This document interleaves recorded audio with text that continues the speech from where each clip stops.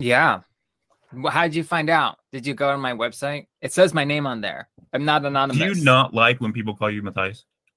Why would I not like it? It's my name. But you said, "How did I find out?" So it's clearly like secret. I was just interested. It's not secret. It's on my website. Oh, I looked it up on like Hunter College. Okay, that's a little weird. Why is that weird? There's like in 2015, you had a presentation of Oh, like yeah, which I didn't actually go to. I missed my flight. what? Did you get Uh, like in major trouble? no, I didn't get in trouble because it was like it wasn't a that type of thing. It was like I was supposed to be a panelist on a panel. Oh, It was about well, going. you were What? you were studying penitentiaries in the 19th century. Yeah, I guess. You guess? Hmm. It was a panel about it was a panel with where like undergraduates could go and talk to people who are in grad school who had gone to that college. Yeah. Yeah. So I'll do the intro for you now. Okay. So Oh, Matthias T. May. Wait, how'd you say your last name? you're doing Mightfield? really well so far. Thank you. How do you say your last name? My last name is Meitzelfeld. Meitzelfeld? Yes. Okay. Matthias. This is. Wait, let me start.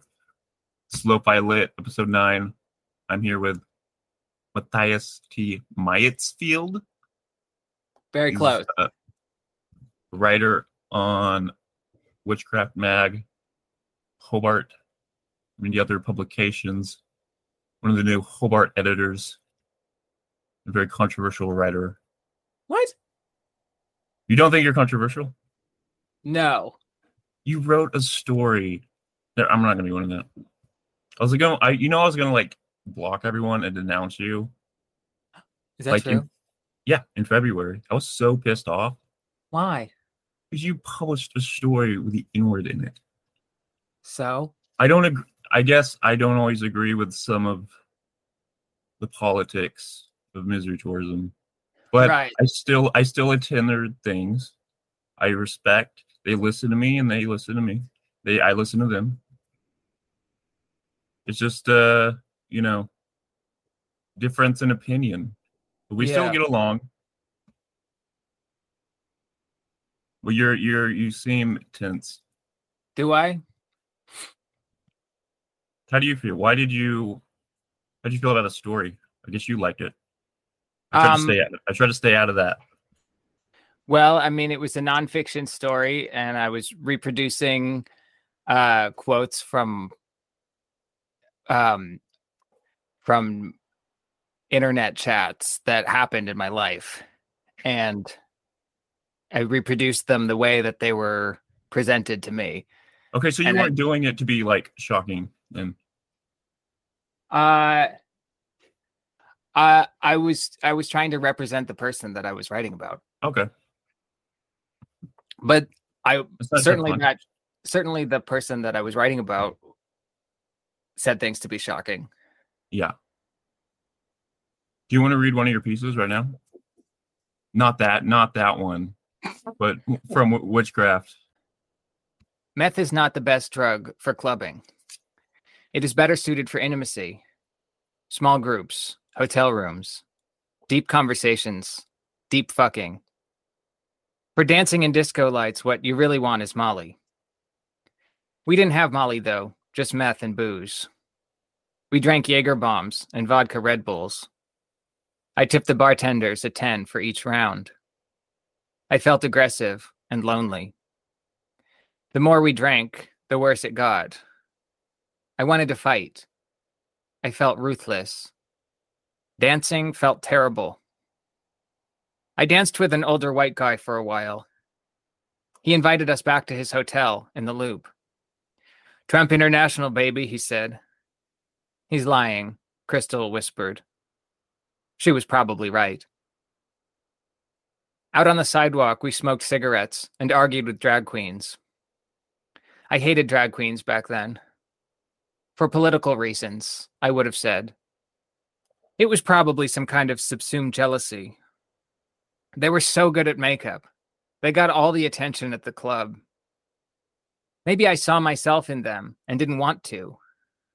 I was so insecure, self-conscious, unsure about my identity, and overconfident to compensate. I was very concerned with how other people saw me. I needed others to recognize and validate my womanhood. I thought cross-dressing was evil, like cultural appropriation. I didn't do it for some sick sexual thrill. This was me, who I was. Drag was even worse, like a mockery of my being, on a stage, in public, and for cash. One of the drag queens outside the club saw through my facade. She saw right through the bluster and into my soul. "Bitch, you're a drag queen," she said. "I'm not," I shrieked. "I'm not a drag queen. I'm a real woman, biologically female, see?" I pulled up my dress and whipped my dick out of my panties. Already shrunk down by amphetamines, in the sub-zero cold it was double extra shriveled. The drag queens were not impressed. They flicked their cigarettes in our direction and flocked away. "Fuck 'em," said Crystal. It was us against the world. It was really good. You don't like that one? No, I love it. No, I love that moment. It feels like, looking back, it's like it was a pivotal moment in my life. And that was a nonfiction essay. Yeah, because it was somebody like actually seeing something much closer to what I would actually say is my true self, which is a drag queen. Mm-hmm. You know, I think it's cool you go back to that moment and you can pinpoint your feelings. Sometimes that's a bit difficult for me. Like, I'll be writing about something from the past, but using the politics that I have now, and it's not as great as a representation. Right. I really tried. So, like, you know, people watching this may not know this because they don't know who I am, but I detransitioned basically. And something that happens, I think, when you go through a really pivotal shift like that is your brain sort of automatically starts like trying to figure out all the things that you did wrong or something to get to that point. And one of the things that's been really helpful about doing this writing about that part of my life is trying to get back into that headspace and, you know, trying to and figuring out a way to like to understand that person that I was and to empathize with that person so that I'm not like, you know, angry at my former self, or that I don't have these like feelings of negativity. Did you used to before you started writing this part of your life?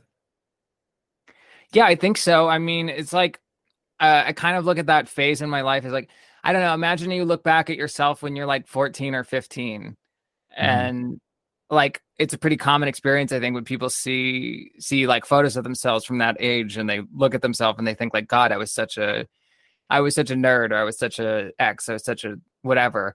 You know, life is so often like you go through a change and then you want to like kill the person that you used to be or something.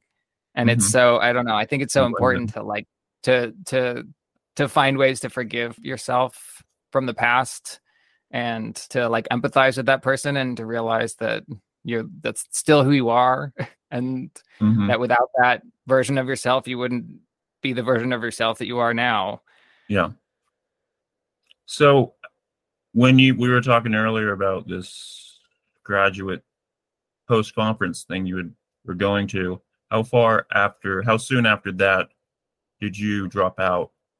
Because you were in your second year at, I think, wasn't it Hunter College? I went to Hunter College for undergrad. Yeah. Oh, okay. Yeah, I graduated from there in 2010. And then where did you go after that? Well, I kind of bummed around for a couple of years after that. Really? I like hitchhiked around well, mostly the Northeast and the South a little bit. I was in New Orleans for a little while. Wow. And I was in Vermont for a little while. New Orleans, like post Katrina. Yeah, it's 2010. Yeah, that'd be post. Yeah, quite. So did you have any idea that you were wanting to transition at that point? There were a few like really discrete moments. I think there was like after the first thing I did actually when after I graduated college, I was working in a bookstore in New York, and I didn't like it. It Why? what Why? it was just like I don't know. It was um I don't know. Like, was it the people, or is it just like the scene, or like the Yeah, year? Was there it was like a? a lot of it was probably me. It was like, and there was like a culture. So I worked at the Strand, which was like Oh there was sort of wow! like a culture of Yeah, like dude. disaffected, like educated, like um sour Chlo- employees there. And Chloe you know, Caldwell, she worked there. there's like a oh yes, yeah. Mhm. Yeah, I read that in her book Did you recently. work with her? No, I think I would have been just like a couple of I missed her like by a couple of years, I think. I read her You essay recently about that, and I was like, that's crazy because I worked in the basement, which I think is also where she worked, ooh, and it was probably just a couple years later. what's the basement like? Very sweaty. Oh, it's not magical. It was like there well, you know, it was a lot of the sections that were not as popular. Isn't it like And 3 stories or something? yeah, it's really big.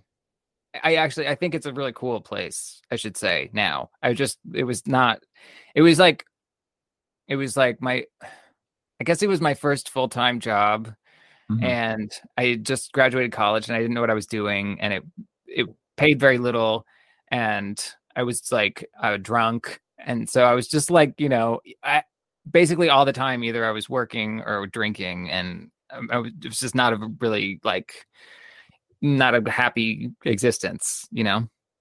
If you go back there, to people there that like recognize you and they're like, "Oh, Matthias, you're back!" Yeah. Uh no. No. It's been such a long time. I mean, there's a really high turnover there. Oh yeah. A lot of people just work there for like a few months or a couple of years. There's probably a few people that still work there that I would maybe know, but they probably wouldn't recognize me. That's the thing. I was there like 6 months. Oh. So if you've worked there for a long period of time, like you've seen like probably thousands, you've met like thousands of people that work there. And hmm Would you ever want to start your own bookstore? uh I like had a funny idea that I wanted to a couple years ago, but I don't know. I don't know that it's I don't know if there's really much of a future in that, Yeah, there's not. you So know. okay, so like you, how soon after that do you? So after that, I moved to Tennessee to live on a like a LGBT commune. What? What is this? Let's hear about this. That's cool. Yeah, and I lived there for like 6 months or so. There's so it's like a place where they have a music festival every year, and so like a lot of people that I knew, just like queer people, punks in the Hmm. city, would like and there was a whole like sort of community of like traveling Queers. artsy like punk rock radical. Yeah, and I lived in a house in Brooklyn where a lot of those people would come and visit. It was like part of the network basically. Mhm. Um so So if yeah, you're I getting paid pretty low at the Strand, how do you afford all this? afford what? Like staying at a house in New York and then moving to a commune in Tennessee if you're not getting paid very much. Um well, I was just always very broke. Oh. So you And moved and you didn't have any money? right. So the deal at the commune basically was like you could be a gardening intern, and they would let you stay there, and you're supposed to work Oh. in the garden like growing food for people. When I look back, um you were supposed to work like 30 hours a week, and in exchange for that they gave you food and a place to stay, and most of the interns like lived in tents or like in a barn. Wow. So I don't know like how that would work out if you like if you worked it out to how much you were getting paid an hour. because you didn't get any money, and they also asked you for money. A lot of people actually paid them, I don't think, but they Like a asked you charity for, thing. like, to contribute for groceries and stuff like that. Did anyone like hit on you? Yeah, Yeah. yeah, that was like a big part of the culture, I think. Like And they they had tried to. they had like a music festival every year where like 500 or 600 people would So come. were, like everyone like having sex, or was it like really ugly people? There was people having sex for sure. But like a lot? Was it like Uh, was that like the thing? That's why people went, or was it sketchy? um, I don't know. I don't know. I mean, why do gay people like come Like together? is it still around? Can you still go down there? I think so. I think it's a little different now than it used to be. I don't know. I always wanted to leave everywhere. That was the thing. It's like never wanted to stay. Like yeah, there's something about like I don't know. I had that wanderlust and just that like need and desire to be constantly running away from everything, running away from my life. Did you learn anything like pivotal at this commune? Did you meet anyone? Probably. Oh, and the reason I guess that I brought it up was because like you asked me about like knowing if I felt like I was trans or something. Mhm. You know, when I was like around, there was something about like you always know that there's like something a little bit. The thing is, there's obviously something that's to me. There's something different about. There's something different about my my gender expression or something. Oh, do you have I mean, dysphoria? I wouldn't say that. No. What about body Um. dysphoria? What's that? Where you I look don't at know what that your is. you look in the mirror and maybe you have your clothes off and you don't feel like it's your You have your body. clothes off. Yeah. Like you get out Oh of the shower and you see your body in the mirror. Like that's not what is in my head. no, I don't It's have a that. bit more extreme. I don't think I have that. Okay. So at this commune, you're having these feelings because you see these other people that have transitioned. Yeah, and I think it's like you realize that it's a thing that's possible, and you realize that it's like it can be it can be like a normal thing when you're But around other people like that. it wasn't like forced on you, I guess, because the politics of people thinking that transitioning is forced on people or some bullshit. No. Okay, cool. So then, at what point after this are you thinking about going back into like college or like a secondary? Well, a lot of it was just like um being fed up with being broke all the time, and Mhm. desiring the opposite of what is happening in your life. I was like traveling around a lot, and I got in my head like, oh, I would really like to put down roots and settle down somewhere. Mhm. And I knew that if you go to a PhD program, you can go to one that's funded, and they'll give you money just to like be a student there. And so that was really appealing because uh, I didn't work. I didn't have like I had like little odd jobs here and there, but I didn't have a. After working at the Strand, Mhm. I didn't. I was always like I always just had whatever handful of dollar bills and coins. I played music on the Oh, street. really? Yeah. Like with a jazz thing? I What used kind to of play music? ukulele. Really? Yeah, in the How do you learn subway. that? How do you learn it? It's not that hard. You could just play like some chords. It's pretty easy. When did you buy this? You like saw it at a shop and like I'm gonna play the ukulele. I don't know. I think I play guitar, and ukulele is just nice because it's really portable. You can like put it Yeah. in just a little, like you can put it in a backpack. Hmm. Yeah. And you could use it as a weapon if someone tries to attack you. Yeah. So what are Although it your might just make them more angry. Mhm. So are you communicating with your parents at all during this time of traveling around? Yeah. Yeah. And they're cool with it? Yeah. I think so. You have any brothers or sisters? Yes. Yeah, I do. How do they feel about it? I don't know. Did they go into post-secondary education? Yeah, we don't have to talk about my family though. Oh, you don't want to talk about your family? Well, I mean, as far as it's relevant to like my own stuff, but You're transitioning. yeah. So do you transition after you drop out? I started on hormones like in my third year of grad school. Your third year, okay. Yeah. And you weren't sure what you were doing there, right? What I was doing where in grad school? Yeah, you said at some point in our past conversations you were like unsure of Yeah, what I you were really doing. lost focus. I don't know if I ever had it exactly. I was writing something about that the other day, like how my interests seem to change. Like, by the third year in the program I was in, you're supposed to be reading for your comprehensive exam, which was like an oral exam where you read something like 60 texts and then you're tested on them in a like extemporaneous conversation with your faculty committee. And those lists eventually become the preliminary bibliography for the dissertation. So you're supposed to be kind of like narrowing down what your topic is going to be. And I never really got there. It seemed like every semester I would take courses with a new professor and like I would fill my head with that stuff and change everything that I wanted to do and study. Mm-hmm. And yeah, and by the time I got to the third year, I was really burnt out, and my brain was really, really, really overstuffed with like ideas and texts. And so why did you go for like an MFA?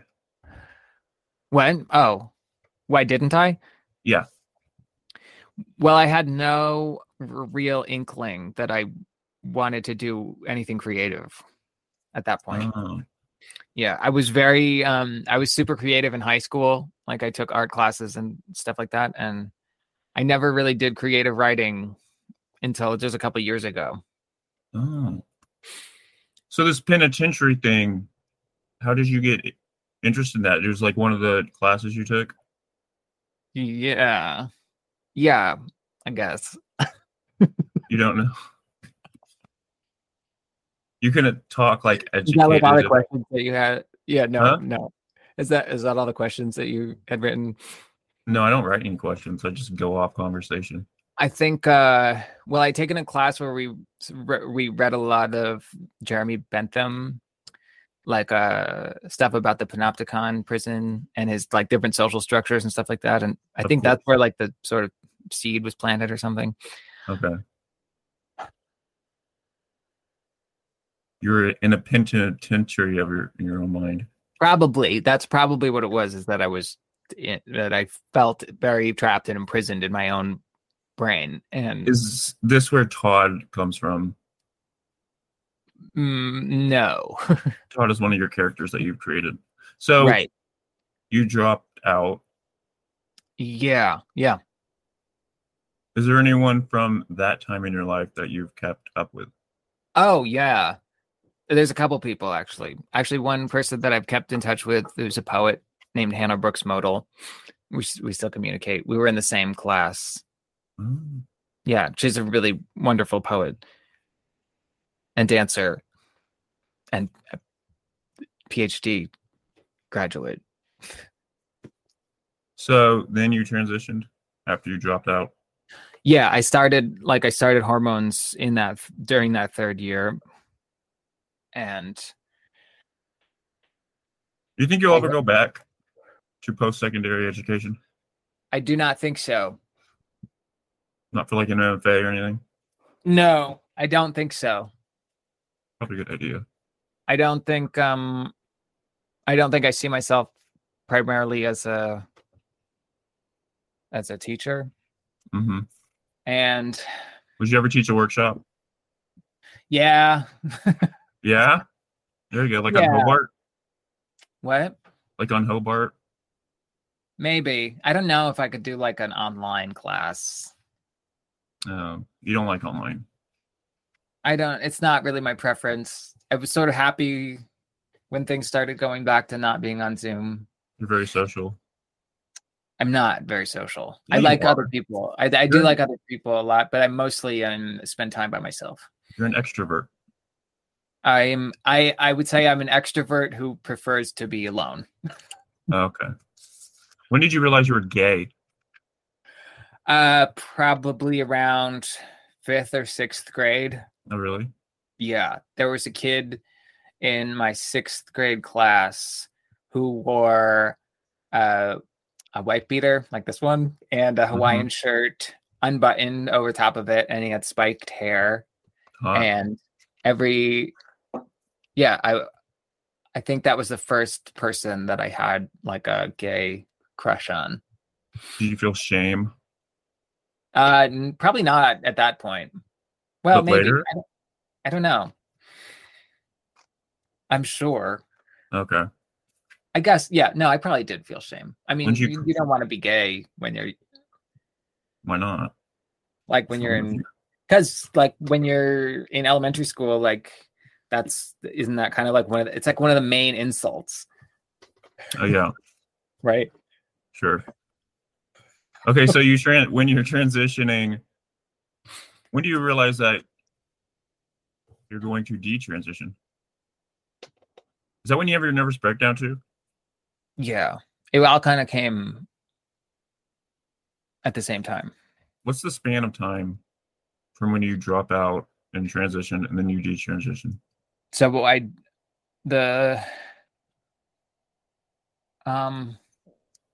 it was 2 years. It was a 2-year period in total from when I started transitioning to when I stopped and went back. Yeah. So when you take the hormones, what do those do to your body? Well, the feminizing hormones, they redistribute some of the fat in your body and face. Mm-hmm. And so you end up with like a little bit more like hip action, and like, yeah, the facial structure like just kind of, fills out a little bit. Mm-hmm. And you grow breasts. Yeah. And the thing that I actually do miss is that it was like there's like a testosterone blocker, and it made my skin really nice. Yeah. Yeah, it like shrinks all your pores, and it made me like have this kind of like a glow, I would say, to my skin that I've never really been able to get back. And also I didn't have acne anymore. That's nice. Yeah, that's the one thing I miss. So how long do you take those and then you see these changes that you're going through? Like, this isn't for me. Well, it all seemed like it was. I mean, I was very like, and it was right. I think it was right. I think so. I think it was right at the time. For the time. So at the time, I mean, there was never. That's complicated. I definitely like. You don't regret it then? No. Oh. No. So why don't you stay? Why didn't you stay with that? It stopped being right. Okay, that's interesting. So for a time, do you think that you identified as a woman and that was that for that time it was right, and then absolutely it stopped being right? Yeah. So it's not really the detransition thing that's kind of complicated. Because you're a man and you're a woman and then you're a man. Do you see yourself as that? I don't think. Is that too simplified? It doesn't bother me that other people would see me that way. But it's cool that you think that way, I guess, or that you felt that way. Yeah. Because I would think if you hear someone transitioned and then they detransitioned, you think that, they made a mistake or something. Mistake. Yeah. It's a really common. Yeah, that's a really common narrative that's like in the media. Yeah, it is. You see them in like right-wing media all the time. Yes, exactly. People get their stories picked up. People who fit that model or who make those claims. Yeah. Yeah. Okay, what point do you have your psychological breakdown? So that was in 2017. It was kind of a long time coming. I mean, I was not like I guess that's the thing that I should say is that like I wasn't really like mentally well for pretty much any of the time that I did transition. I was very not well. Um but it sort of escalated, and especially when some like drugs got involved. Like what drugs? Well, I had been a heavy drinker like through for a long time. Like, What was your drink of choice? oh, I don't know. I used to drink wine. Like I would when I was in grad school, I would stop at the liquor store every day on the way home and buy like a pack of American Spirit. Well, I had the rolling tobacco and like 2 bottles of white wine, and then I would take a Klonopin and smoke cigarettes and drink 2 bottles of wine at least. And sometimes I would like go out in a sort of like a blackout drunk state. Were you seeing someone at that time? I don't know. I guess I was seeing a lot of different people sometimes. Multiple people? You have multiple partners? I had a couple of like not very serious relationships, I would say, during that time. Okay. So where were we at? Your psychological breakdown. What was that like? Oh yeah. When does that start? And like what's the process of breaking down? Well, I don't know. There wasn't like definitely felt like it came on sort of gradually. But I was using amphetamines and Like meth? yes. And What is meth like? What is the form of it? Is that like out of a pipe, like a little glass bottle? yeah, it's like a crystal. Okay. Yeah, and you just can it's not really smoking, you're making a vapor, so you vaporize it. Okay. And yeah, I went down to the commune in Tennessee and I took a lot of LSD. Well, you went back? Yeah, I went back a bunch of times. Oh, really? Yeah. Why? Like, wait, you were in New York and then you went back? I was in Chicago. Oh. It's also complicated. Just a lot of I was in so many places in like such a short period of time. It's hard to like remember it all and keep it in the order. You have a journal? Sometimes. Okay, so yeah, I was in Tennessee and I was at this festival and I was like, I remember like not sleeping very much while I was there, and I that there was it was like I got high and then never stopped.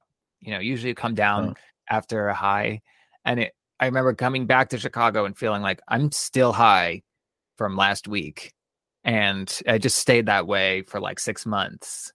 And yeah. Do you miss those times? Miss. I wouldn't want to do that again. Do you get the urge like I don't want to be on drugs right now? But then you suppress it because you know it's bad. It's pretty rare.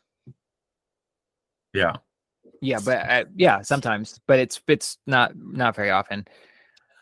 So when you break down, what is the process of that, I guess? Well, like I said, it was like it was like being extremely, extremely high for an extended period of time. And I had some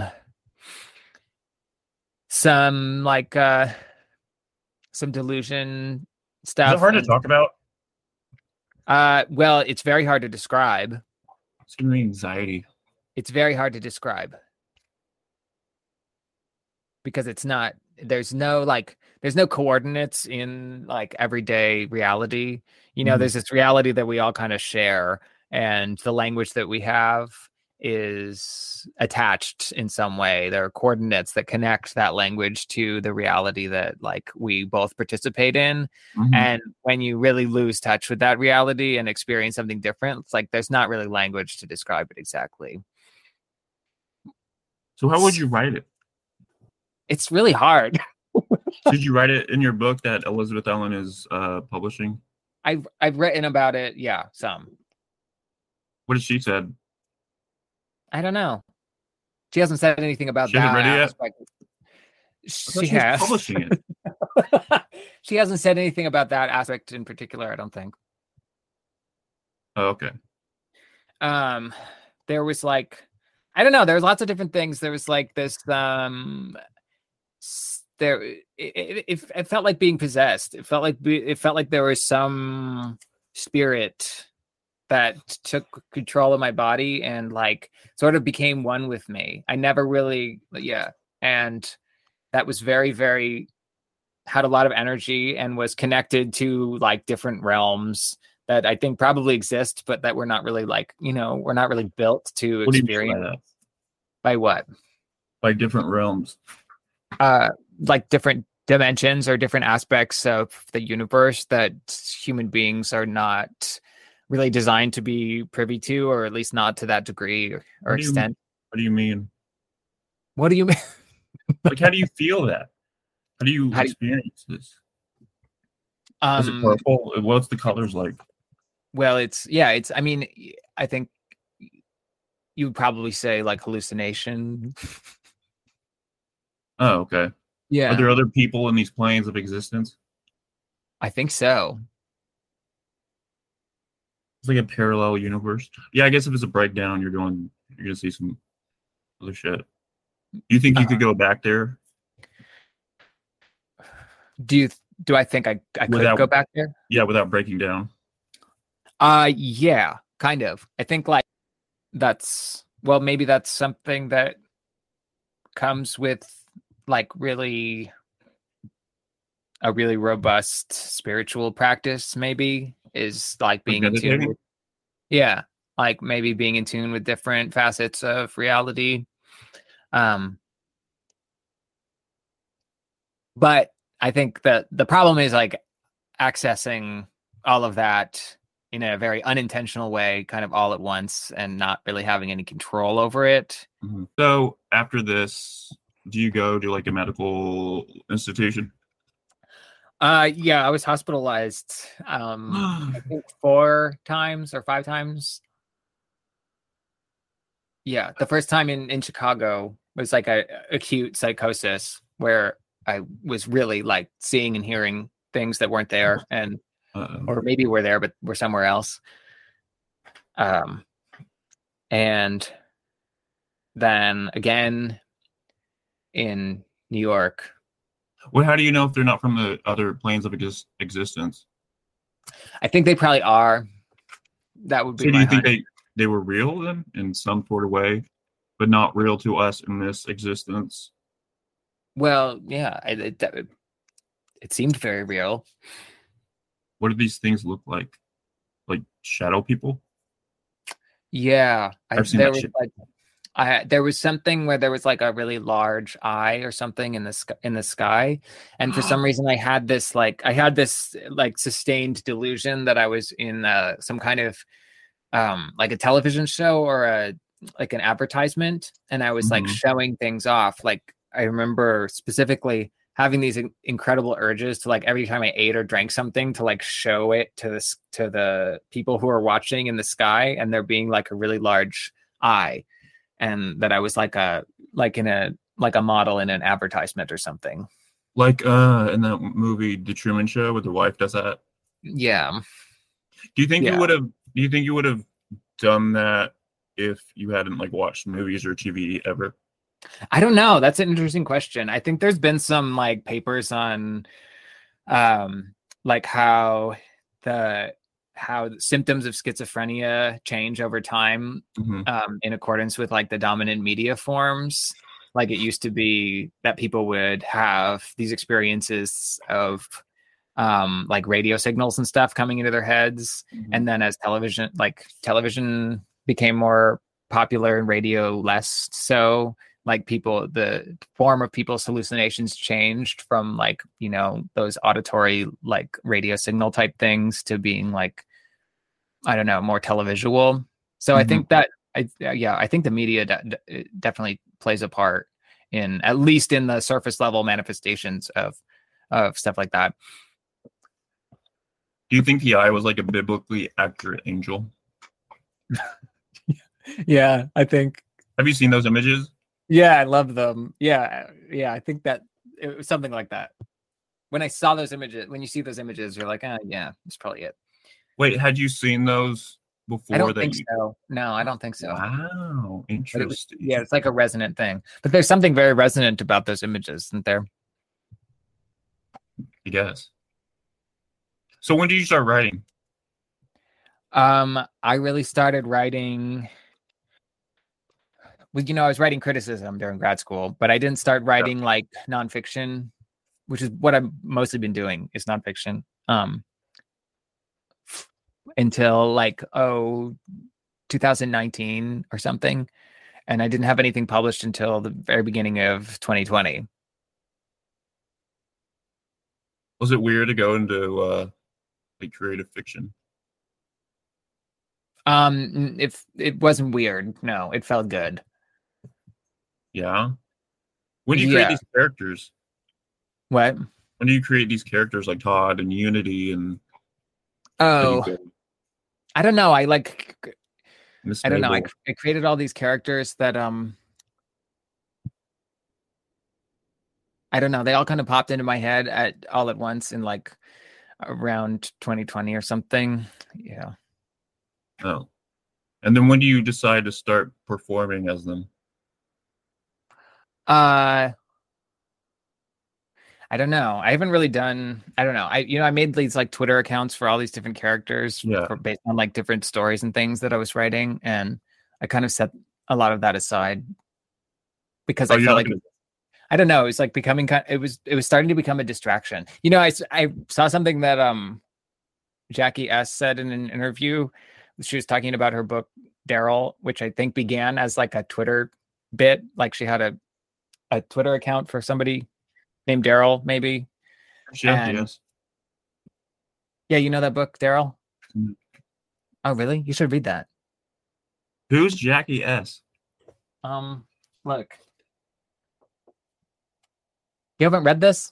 No. You're slacking. Where's it from? It's from Clash Books. Oh.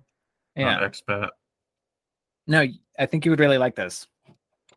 What's it about? It's about a cuckold. Mm-hmm. I think I would like that. Because it's great. Anybody, I recommend it to everybody. Okay. I've actually, a lot of people that it's just really funny. Anyway, I read an interview with the author and she was talking about how. You know her? I don't. I read an interview with her and she said, I think that she sort of started writing the book and also made a Twitter account for the main character at the same time. And she had written something, I don't know, about the bit starting to distract from the actual writing. Yeah. Which I think was happening with me. I was coming up with a lot of ideas and not like executing them. And instead of executing them, I was like making Twitter accounts for the characters and stories and stuff. Yeah, I know how that is. Yeah. It was like just sort of a form of procrastination. And I've mostly just been working on nonfiction. But maybe it was a way to see what you're capable of doing and not doing. Yeah, and also like trying to get inside the head of a character or something like that. Maybe like you're just like creatively like writhing and just like reaching out and like wiggling your creative ways. I don't know. Yeah. So what's your first publication? Well, I had an essay that was in Hobart. Before everything happened. Before what? Who chose that? Who chose the piece? Elizabeth Ellen. Not Elle Nash? Nope. Oh, okay. Yeah, it was the first thing that I had accepted ever was for Elizabeth Ellen's Fucked Up Modern Love series on Hobart. Yeah. Okay. And then she reaches out to you and like tells you I'm publishing it. Yeah, yeah. I submitted it to her email, and she wrote back and said that she was going to publish it. When do you start your friendship? Your friendship with her? We just kind of continued corresponding after that first publication, and she published another one of my essays, and eventually at some point said that if I had a full manuscript of material that was like that she would be interested in reading it. And that is basically where the book came from. Like the kernel for the book came from the Fucked Up Modern Love essays. Weren't you writing another book about like Miss Mabel or Who Killed Frost or something? That's the title of the book. Yeah. Who Killed Mabel Frost. But I mean, before that, weren't you with the characters Todd and Unity? Weren't you writing some other book?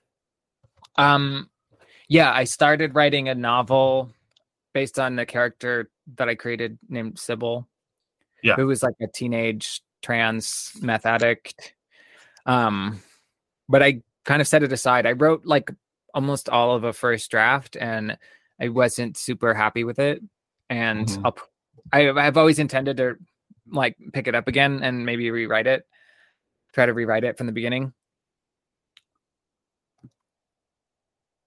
Who's your favorite writers when you're reading? Who are my favorite writers? So when you're reading in your secondary education, are you reading novels and shit? Yeah, I was reading Victorian novels mostly. And you enjoy those? Yeah. Charles Dickens, George Eliot, Emily Bronte, stuff like that. Do you take what they did and put that into your writing? Like you're inspired?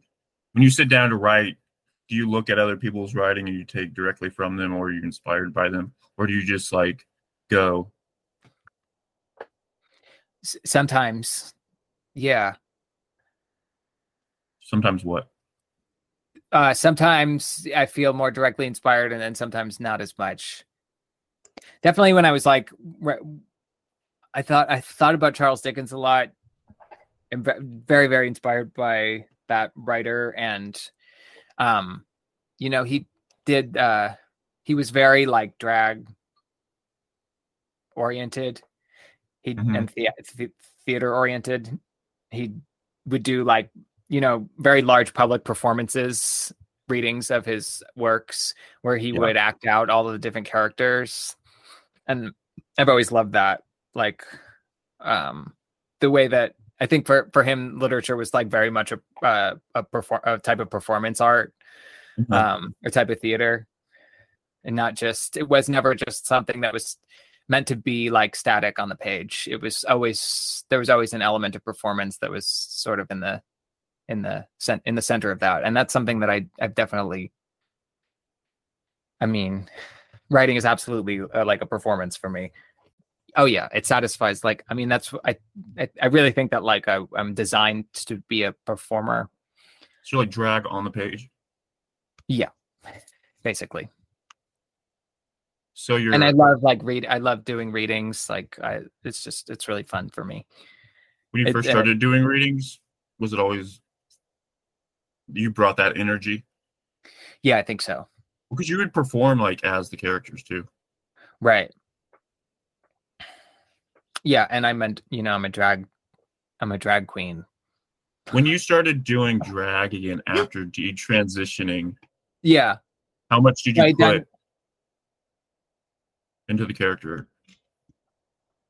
How much of what? When you were transitioning to be a real woman, and then you put in like, what do you take? I don't know. Do you go full force? You put everything? Like, do you want people to think you're a real woman when you do drag, or do you want it to be clearly a performance of femininity?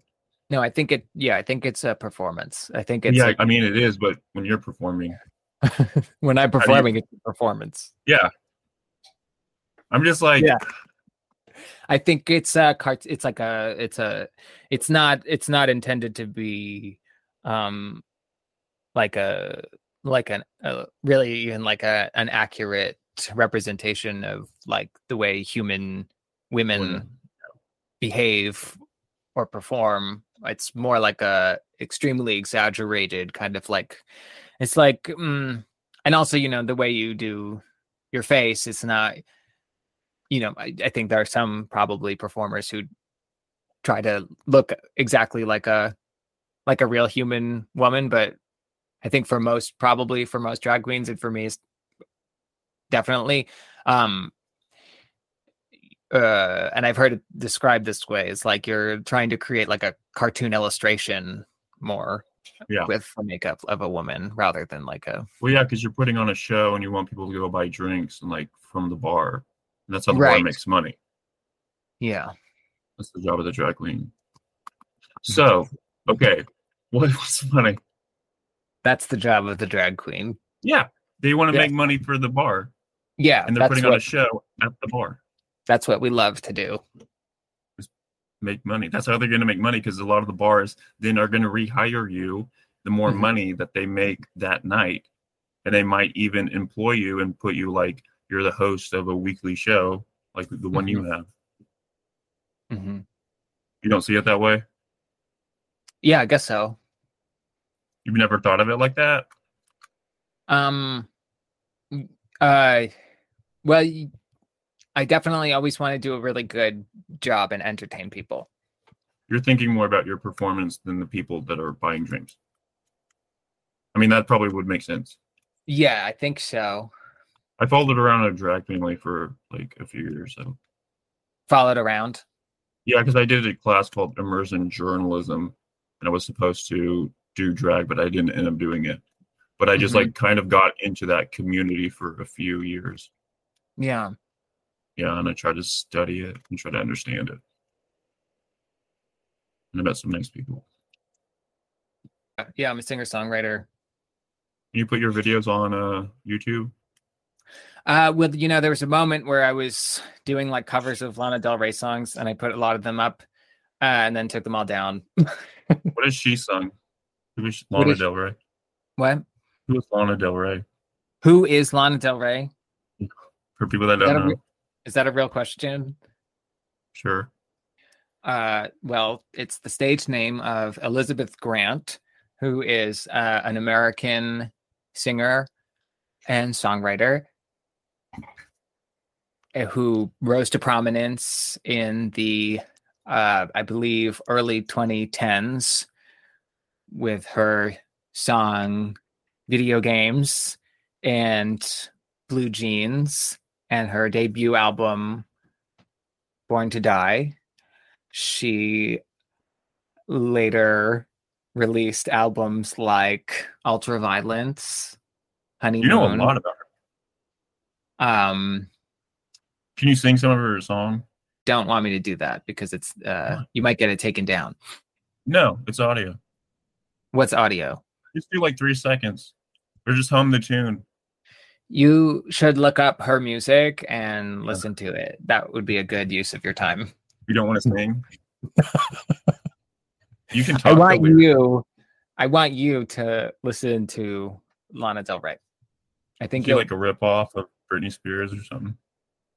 I think you're gonna have to find that out for yourself. Oh, so she is. Why do you think so many literary people like Lana Del Rey? Because she is a poet. She's a great poet in the American songwriting tradition, I would say. She's sort of in a lineage with like Joni Mitchell, Bruce Springsteen, Leonard Cohen. Really? Yeah. Like Elvis? Elvis, I don't think, was much of a songwriter. I don't know. I think mostly he did songs that were written by other people. But yeah, and she sings about Elvis sometimes too. When do you get involved with Misery Tourism? Well, they were one of the first places to publish my stuff. When you saw their magazine, you're like, "This is a place I want to publish." Yeah. You don't look down on them for their art style. No, I like their art. You don't look down on like, oh, I'm too good for this shit. No, okay. They were. Do you ever feel that way? No. Like No, too good for what? like you're too important and you have a big Who am ego. I? Who am I? I have 700 followers on Twitter. You're a new Hobart editor, man. I think, talk to me again once I hit 1,000 followers. And After this episode goes up, after this episode goes up and I skyrocket up to 784, we can revisit the question of whether I feel like I'm too good for any of online literary magazines. where would you not publish? I don't know. Don't you hate OK Donkey or something? No. You don't? I think Will does. I don't really know those. I don't know. I mean, I don't know those people. All I know is that there was like a kerfuffle. Yeah. Yeah. I don't. I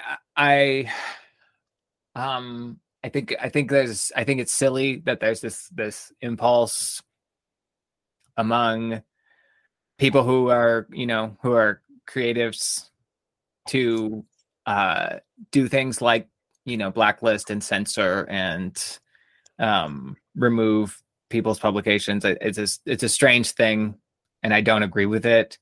And I think that there's probably a lot of places that wouldn't want to publish me because of that. But I don't know. That's fine. Because of your association with Elizabeth Ellen. Yeah, and other controversial figures and magazines. I mean, Misery Tourism is very, I guess, I don't know. It's like the thing is I don't really like experience that very much. I think that they're really separate worlds kind of online. There's like the independent literature community, whatever. It feels like very, very, very separate little spheres, and they don't really interact that much. And they seem like, I don't know. What? Who interacts? Like I don't even know. I don't know how to describe it. What do you mean? Like magazines don't interact with each other? Yeah, like the Misery Tourism crowd doesn't really have a whole lot of like overlap in terms of people or really much interaction with like the other, I don't know, Wig Leaf, things like that.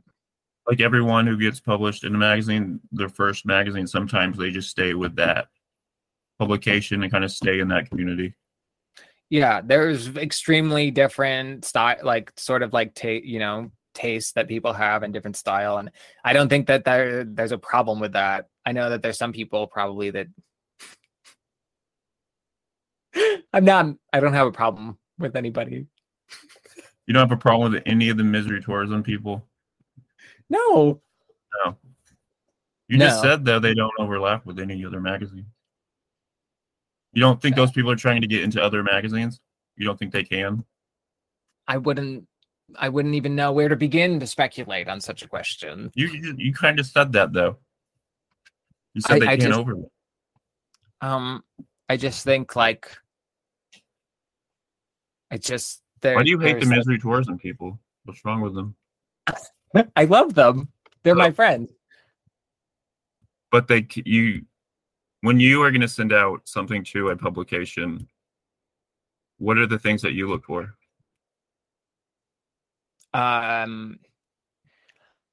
Honestly, at this point, there's just a few publications that I would even probably consider sending something to. Are you serious? Yeah. You don't look for other publications that you might like? No, what's the point? I think that to grow your audience and meet new people. I think that anybody who's interested in my stuff will know where to find my stuff, You know, it's boring though, just staying within the same publications. No.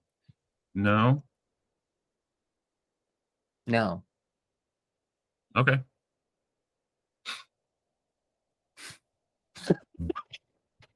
So, are you excited to work for Hobart? Yes. Are you excited that this happened so you can work for them? This thing that happened over the summer. In fact, I engineered the whole thing so that this would happen. Obviously. Yeah, I'm something of a mastermind.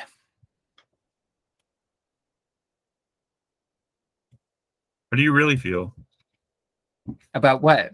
about the thing that happened? I love it. I don't want to talk about it. It hurts my head.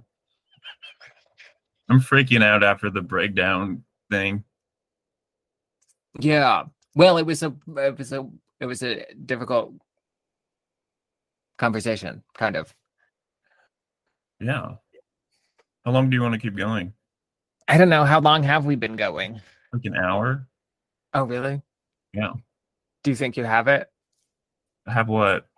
Is there anything else that you want to talk about? So, when did you get into sex work? That was probably about a year into my transition. Why is that funny to you? Why do you laugh when I say sex work? Because because I look down on sex workers, and I think they're, Oh, and I laugh at them every time I hear mention of them. I laugh hysterically because I so feel if like there was because I just feel like I'm so above them. That's why. if there was a sex work magazine, you would not publish there. Oh no.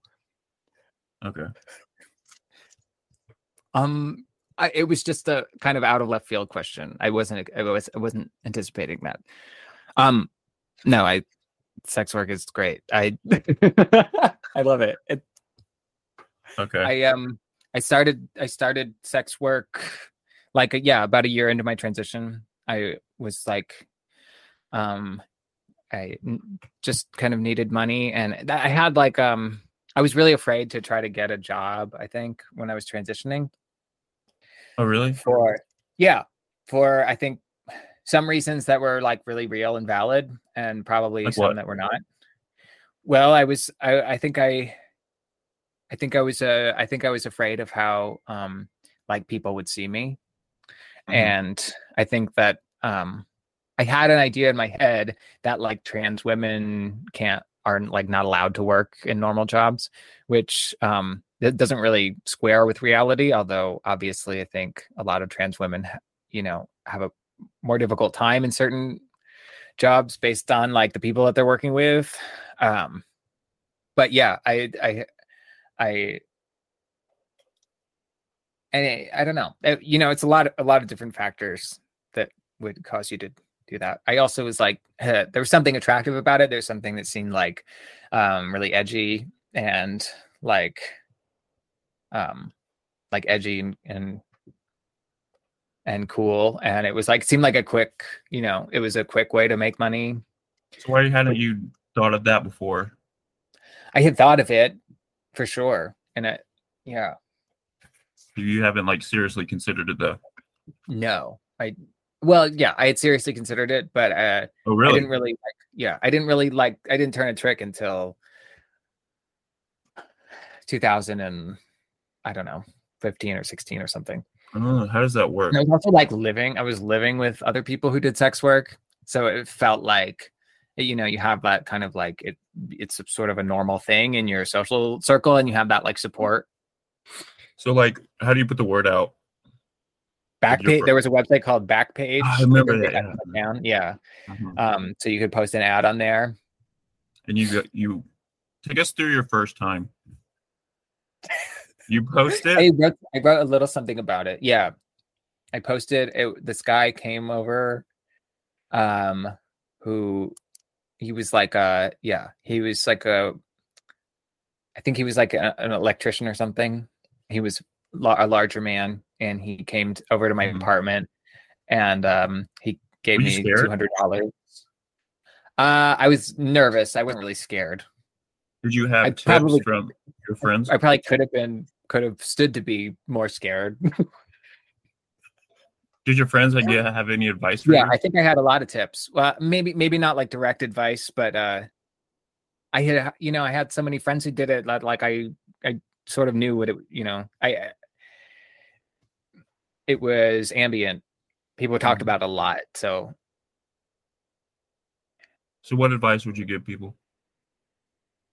Just in general, or who want to do sex work? Who want to do sex work? I well, I would say don't do sex work because it's Oh, against the don't do law. it. You're against it. Yeah, you shouldn't. I think you should always follow the law and not do things that are illegal. Okay, but if they're in this situation, If they're in that situation, I would say just try to be as safe as you can. And I didn't follow that.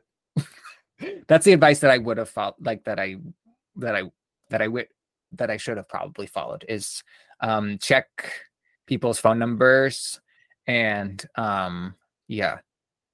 check, what do you mean check people's phone numbers?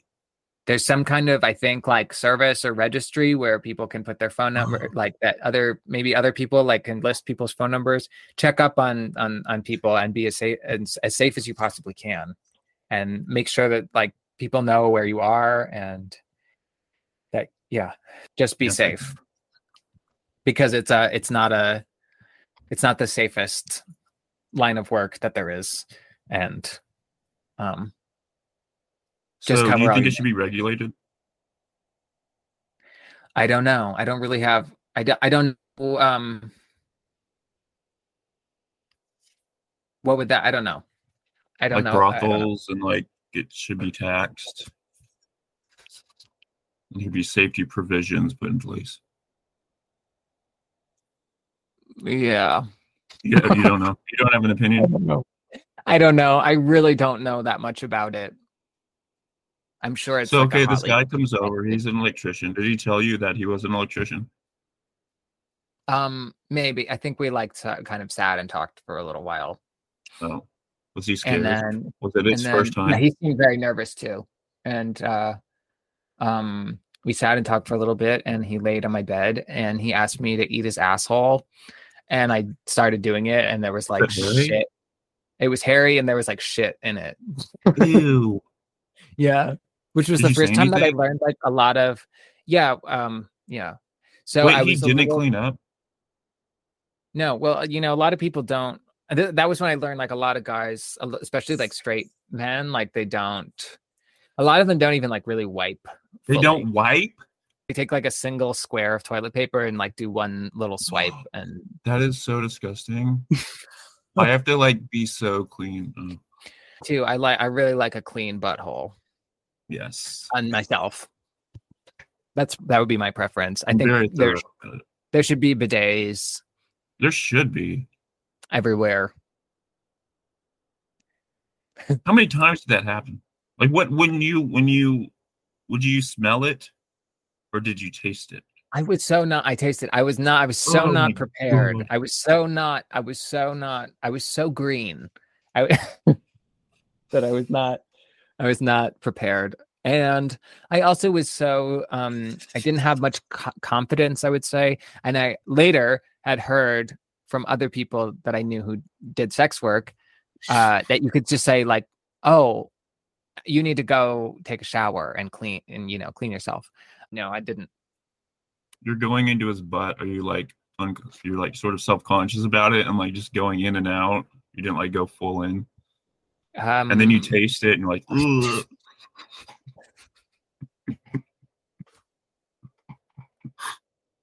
Was it nutty? Was it what? Was it nutty? Oh God. It was $200, and I learned a lesson. A very valuable. Everybody learned a very valuable lesson that day. You taste the dookie. What do you say?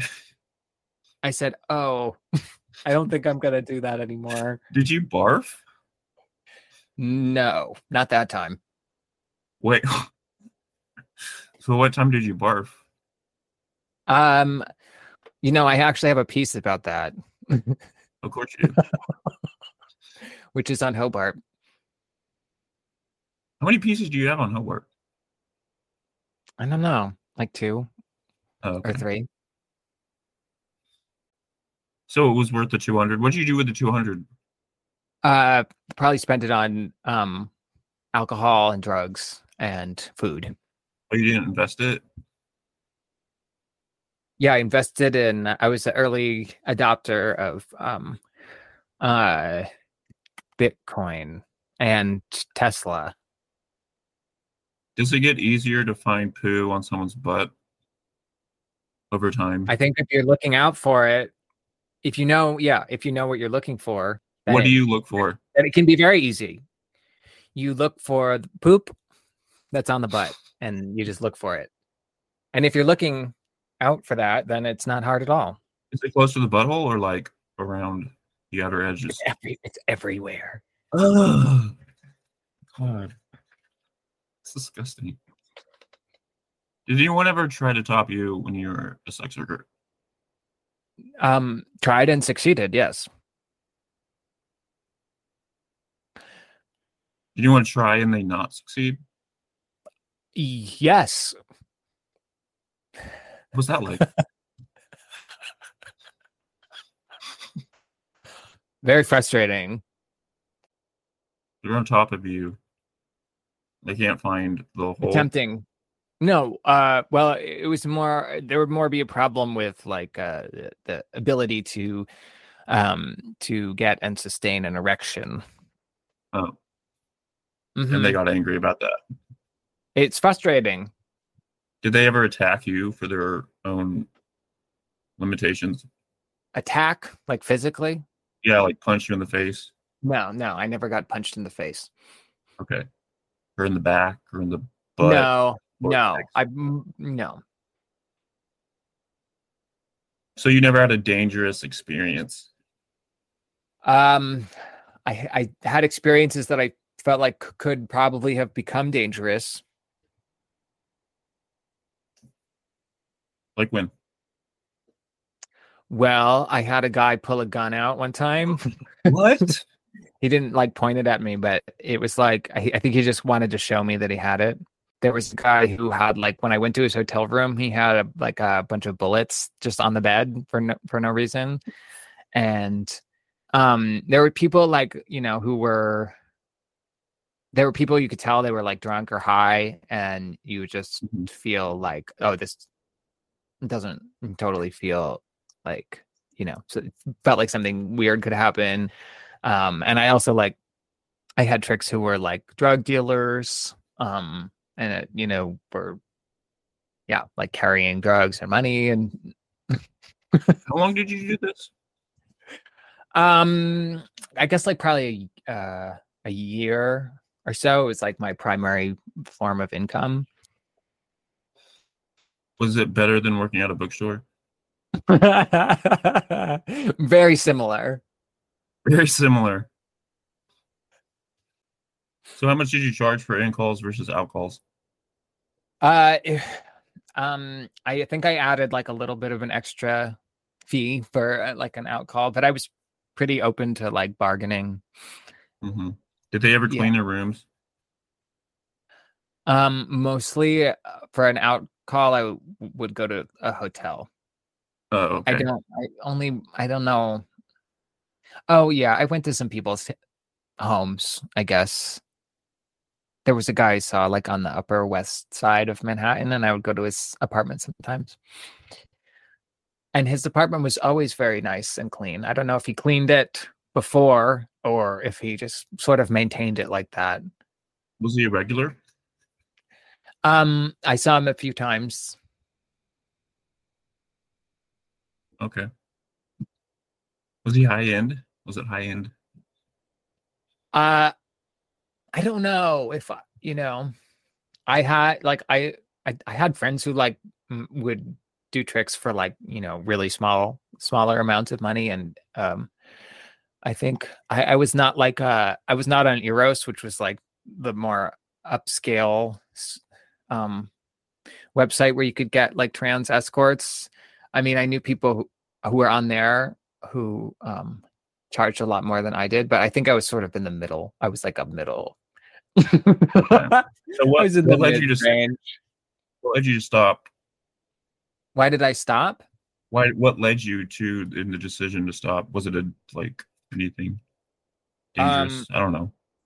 It was like during my psychosis and mania, I was like got really, really into like God, and I felt at that time felt really Like it would have been like I was sullying myself or something. Like it was not healthy spiritually.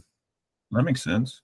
Yeah, which I think, I mean, I don't have any moral judgment about anybody doing sex work, and it's a perfectly legitimate way to make money. But for me personally, I don't think I would do it anymore because of that like psychological and sort of spiritual effect. I think.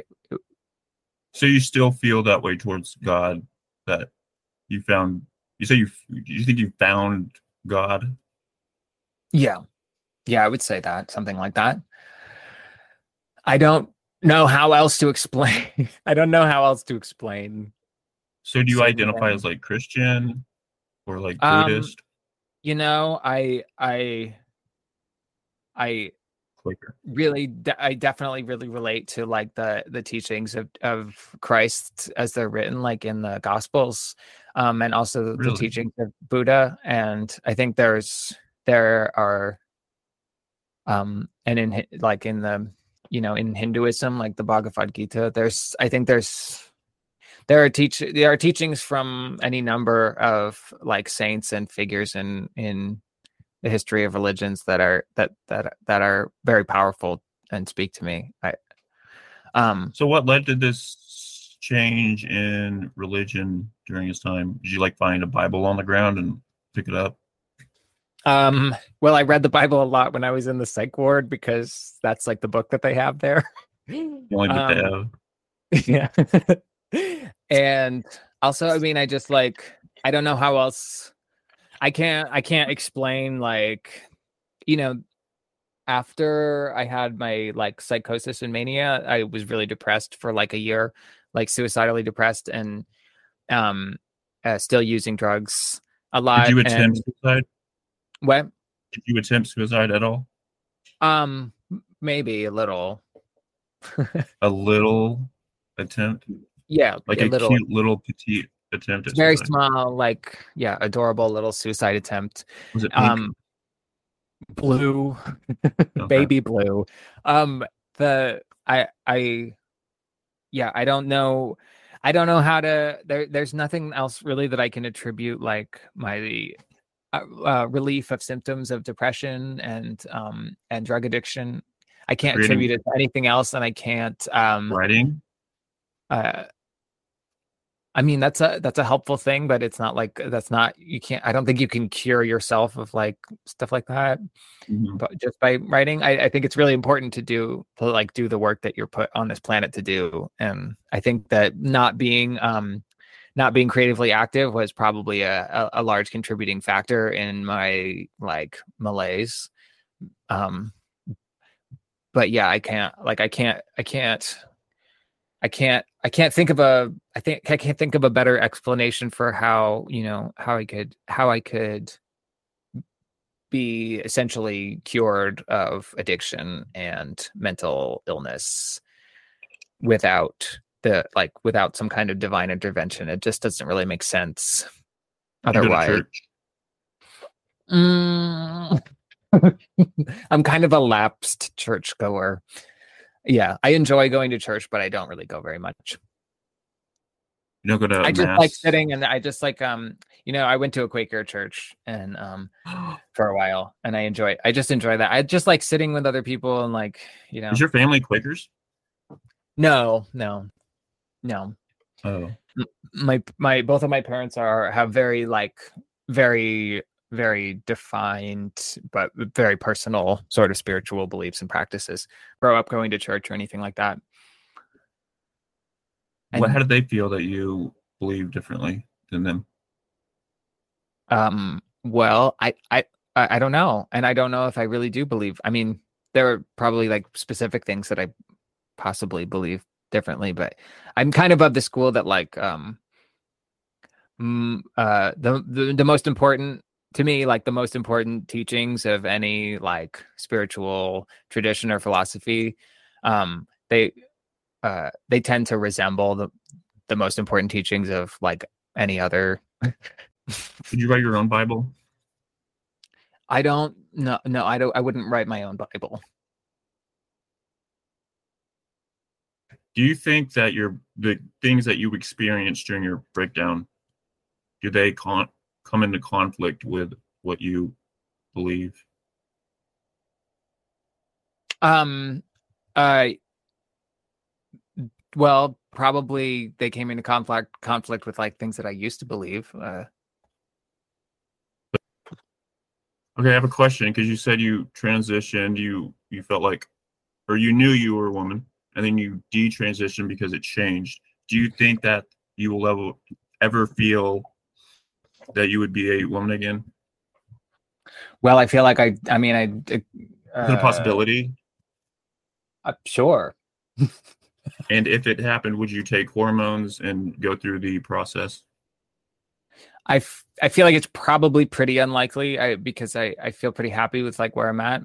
But hypothetically, if like in 5 years things change in your life and you feel like you're like, oh, I'm a woman for the next few years, I'm probably going to be so. Would you go through the processes of a full That's transition? a lot of that's a lot of hypotheticals here. Yeah, I don't think that's going to happen. Would you be afraid of being judged by your peers? I think I would be less afraid now, probably, than I used to be. But do you think although it is really like, yeah, it is a scary thing. Do you think people would be like, oh, there's Unity transitioning again? I think that would be funny. Yeah. In fact, if I was going to do it, it would probably be as like a bit. You're going to do it as a bit?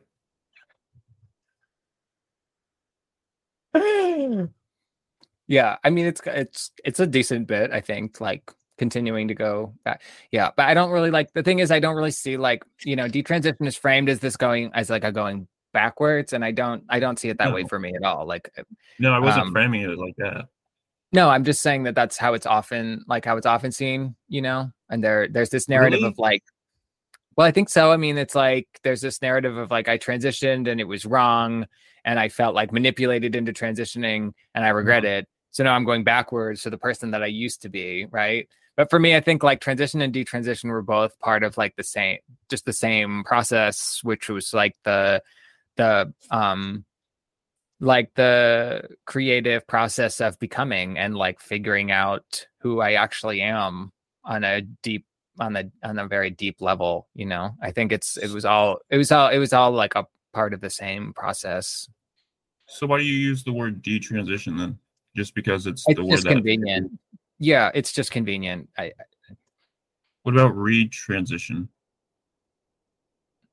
Well, I feel like that if I used that word, it would seem like wouldn't that seem like it was that I was like gonna retransition back to female?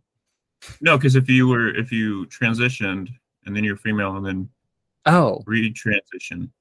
Yeah, I can see that. But I think that if you saw that word, you would immediately think, like, the first thing you would think is like, oh, you'd have to like explain what you're talking about, because I think like when people see the word, if I put this on Twitter and I say he, she, what's your pronouns?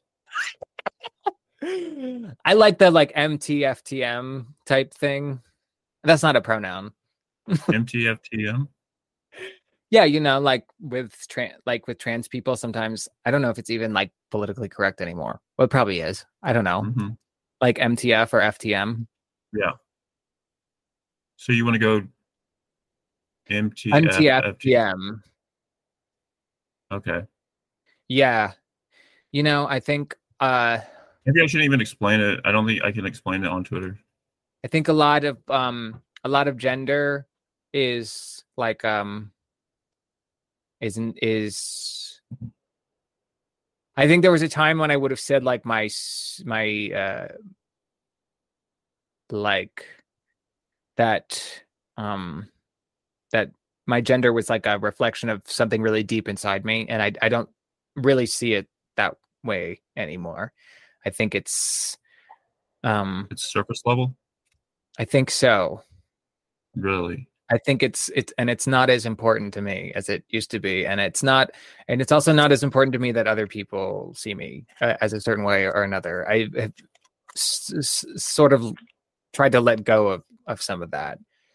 How people see you? Yeah, I think there can be a tendency to get so wrapped up in the way that other people perceive you and like the supposed like dignity that other people can grant you or Mhm. not. And I think that it's a really understandable thing because I don't know, like it's how we exist in the world is through our interactions with others. But it can really be, I think it could be really I think it's healthier to develop a sense of like it doesn't matter. It doesn't matter to me. I mean, people still sometimes like like on the phone, people often call me ma'am, and you know, I don't know. It's not as important to me how other people perceive me. Have you always been very thin? Thin? Yeah. Um, I don't know. I guess I Don't have. know. I've I I was thinner when I was a kid. Okay. Yeah, I think You've so. maintained a well diet throughout the years. Mm, I haven't always had a healthy diet. I try to uh, be more healthy now. I'm much more conscious of my health now than I used to be. because of the thing that you don't want to talk about. Uh no, just in general, I think I'm much more health conscious. Can we talk about the thing that you don't want to talk about? Oh, you mean like my weird fake autoimmune disease? Your illness. No, you have HIV, and that was the cause of it. Yes, that's not something I don't want to talk about. But we I can talk just, about your HIV. if you want to. What was it like finding out? It was like, well, it was kind of sad, but I was like, it wasn't really unexpected at the time. Do you think you got it from your sex work? I don't know. I don't really know where I got it. But did you attract it before? You know, and also like when I did sex work, I was always Safe? very safe. Yeah. Private life, I was not. Oh, really? No, and it kind of comes, I think it comes with the territory of like, you know, uh, being like gay or trans and like a meth user and having unsafe sex. It's like, that's I was kind of checked a lot of the boxes. Hmm. Um, so So was it a big deal when you got it? It wasn't a big deal. Do you well, yeah, I mean, it was definitely sad. There's definitely like a sad feeling. It's do you think people will judge you? um yeah, probably. Oh, I feel like that's gone a little bit. Like maybe not from the hetero universe, but I feel like maybe in our community. Well, I think it's still. I think you're still judged a lot by uneducated people, but Right. it's gone away a tiny bit. Yeah, I mean, yeah, people talk about it a lot more. And Do you take the what's it called, prep? well, I take I take medication every day. Okay, cool. Have other people ever come to you and asked you for advice on gender? Probably more in the past. Like what? I mean, like I think more. I got probably more people ask like when I was actually living as a trans woman. There were Hmm. probably a lot of people who are want to know things about that. Do you see yourself? Did you see yourself as a trans woman or a woman? Um, It's the same to you. I don't know. That's like a discourse rabbit hole. Yeah. And did you when you were during your transition, did you ever consider having surgery? Oh, If you had the money. yeah, So probably. if you had surgery and then retransitioned, would you have had surgery again? I don't know. It's again a lot of hypotheticals. Yeah, let's go in the hypotheticals. Let's live in that universe. I mean, I don't know. I don't right now. I wouldn't want to have like surgery for anything. Yeah, but if you had surgery, would you have gotten another surgery if you were like super rich and you could afford it? I don't know. Okay. Have you had surgery before? When did you lose your hair? I actually haven't lost my hair. I just shaved my head. So you grow your hair back? Um, yeah. I mean, you can kind of see where it would be. How do you shave your head? I use like a shaving soap with that's in a like a mug that comes in a mug, and I use a brush and I brush the soap onto my scalp, and then I use a razor, like a Bic razor, and shave the the hair. Oh. So why don't you grow it out? This it's just the style that I like right now. How long have you been doing that? I guess about a year or two, 2 years maybe. Do you want to And talk you about know, the illness? um, okay. So I had a tooth infection like 2 years ago, and whoa, I had a tooth infection, and I had to get my wisdom teeth out, and then two other molars. And like during that time, I got all these other like weird symptoms, um, that seemed to be like indicating a hormone imbalance or something. And it's just been like a long, very long process of not of like going to different doctors and not having them be able to really tell me anything concrete about what is going on. And it just, yeah, it seems like I just have some kind of as yet unexplained, possibly autoimmune or something else Do you think it illness. comes from the taking the hormone things? Um, I have no idea what it comes from. Really have no idea. I mean, it started when I had this infection in my teeth, and it certainly could have something to do with like my immune system, I guess, or even one thing I thought about was that it could have something to do with the medication that I take, because over time when it builds up in your body, I know it can cause side effects.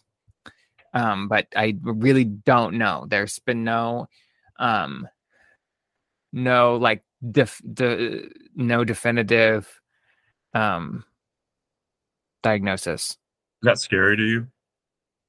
Yeah, it is. It is It is? because yeah, it's very scary because I don't know if I'll ever be like I don't know if I'll ever get better. I don't know we don't know what it is.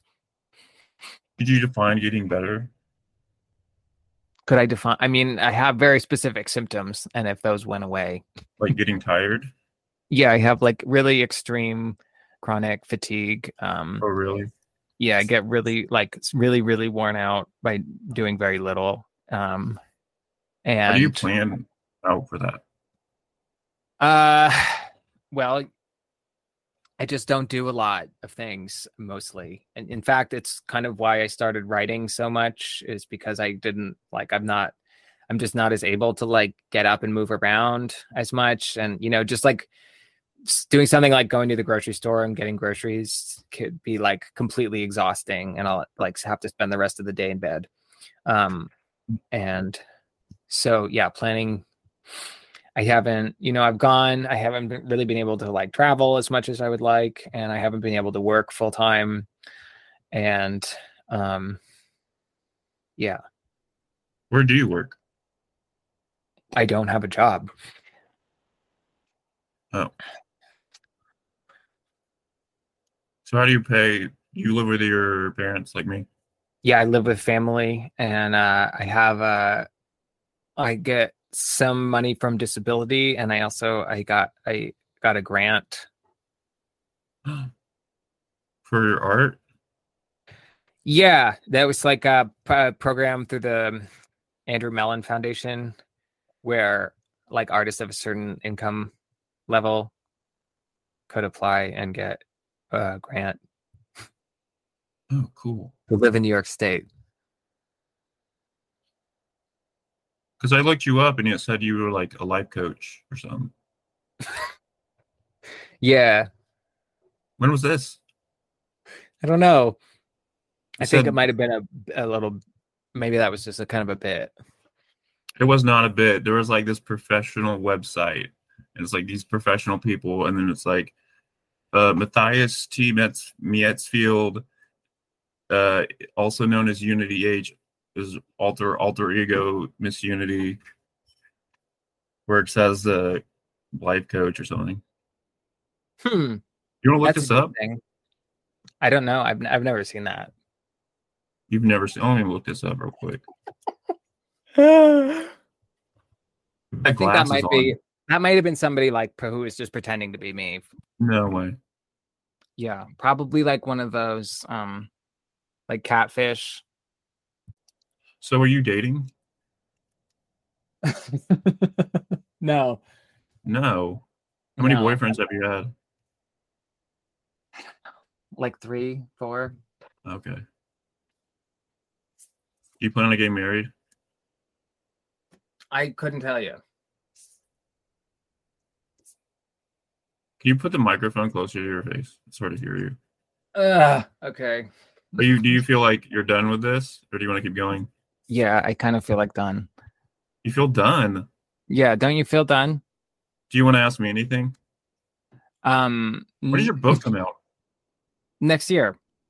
Wait, what day? What year? It's 2023. Okay. What Yeah. month? We don't know. I don't know. She hasn't told you yet? It has yet to be determined. When you begin editing? Well, we're gonna be starting to take submissions soon. She hasn't announced it? I don't think so. Oh. Did she gather you all around in like a Zoom call and talk to you guys? No. No. How does she do it? What's the process? I don't know. We just like talk on email. You're so tired of this shit. We got 5 minutes left. Let's just get to 5 minutes. Do we? Yeah. Okay. What else do you want to talk about? With your sickness, Yeah. how does it affect your writing? Are you going to write about it? It probably does. Yeah. I mean, I thought you were like very courageous and like you didn't give a shit about anything. what do you mean? I know with the sickness, you said you were scared, and then sometimes I've asked you about writing about what other people think of your writing or what you anticipate what other people might think about your writing, and it seems like you do. Some points are vulnerable. Oh, I mean, yeah. You can. Can you ever give that up entirely? Like you're not a narcissist or something. It's, You're not a psychopath. but yeah. I mean, it. Of course, it's scary to be. I mean, to have illness, and to not, especially to not know. Or when you're writing, like, It's not like I'm immune to fear. I'm just a person. well, because you know? you have these characters, and they're so over the top. I guess some people just might think you're not a human. I don't know. I'm not a human. Yeah, that you don't Is have that what you feelings or think? something. You think I That come you're off not- as like a you're not- non-human That's with why I no like- feeling? That's why I like the piece that you read. Hmm. Because you get into your interiority. Right.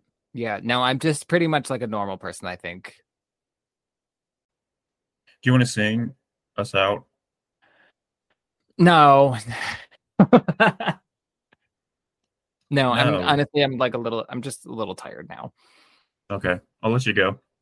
Okay. Talk to you later. Okay. Thanks. Did you have fun? Are you going to do another podcast with someone else? Yeah. I think, yeah. I don't know. If somebody asked me, I would do it. I don't know.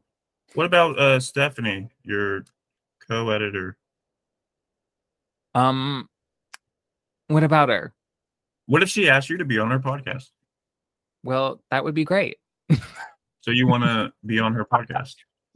I feel like you're asking me leading questions to get to a certain place. No, I'm not. I hadn't really thought about it. We haven't met in person. There's very few people that no, I've met some people in person at readings and stuff. Like Rudy? But I have not met Rudy, no. You all live in New York.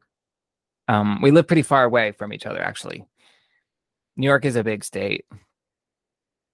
Like 6 hours away? I think maybe 5 or 4. They live like on the I think on the Canadian border. Has your mom read your writing? Yeah. What does she think? She likes it. Is she a writer herself? She has written things, but she doesn't really like write very much that I know of. But she's always been a creative. She's an artist. That's what I thought. Is she an actor? Yeah. So a long time ago, she was in like did theater and she taught theater. And you were thinking about doing that once? Like I've been in some like plays and stuff a while ago. You did that for your final. Right. Yeah, somebody in college. Yeah, and you did like Dionysus. Yes. You want to talk about that as we go out? Since that was your final, and this is the final moments. So what do you want? You want? You went out of here, man. All right, I'll let you go. Okay, I'm just starting to get. I'm getting a little tired. Okay, from the sickness or just me? No, I'm. Yeah, I'm just losing energy from this interview. No, I'm just tired of me. Okay. No, Jesus.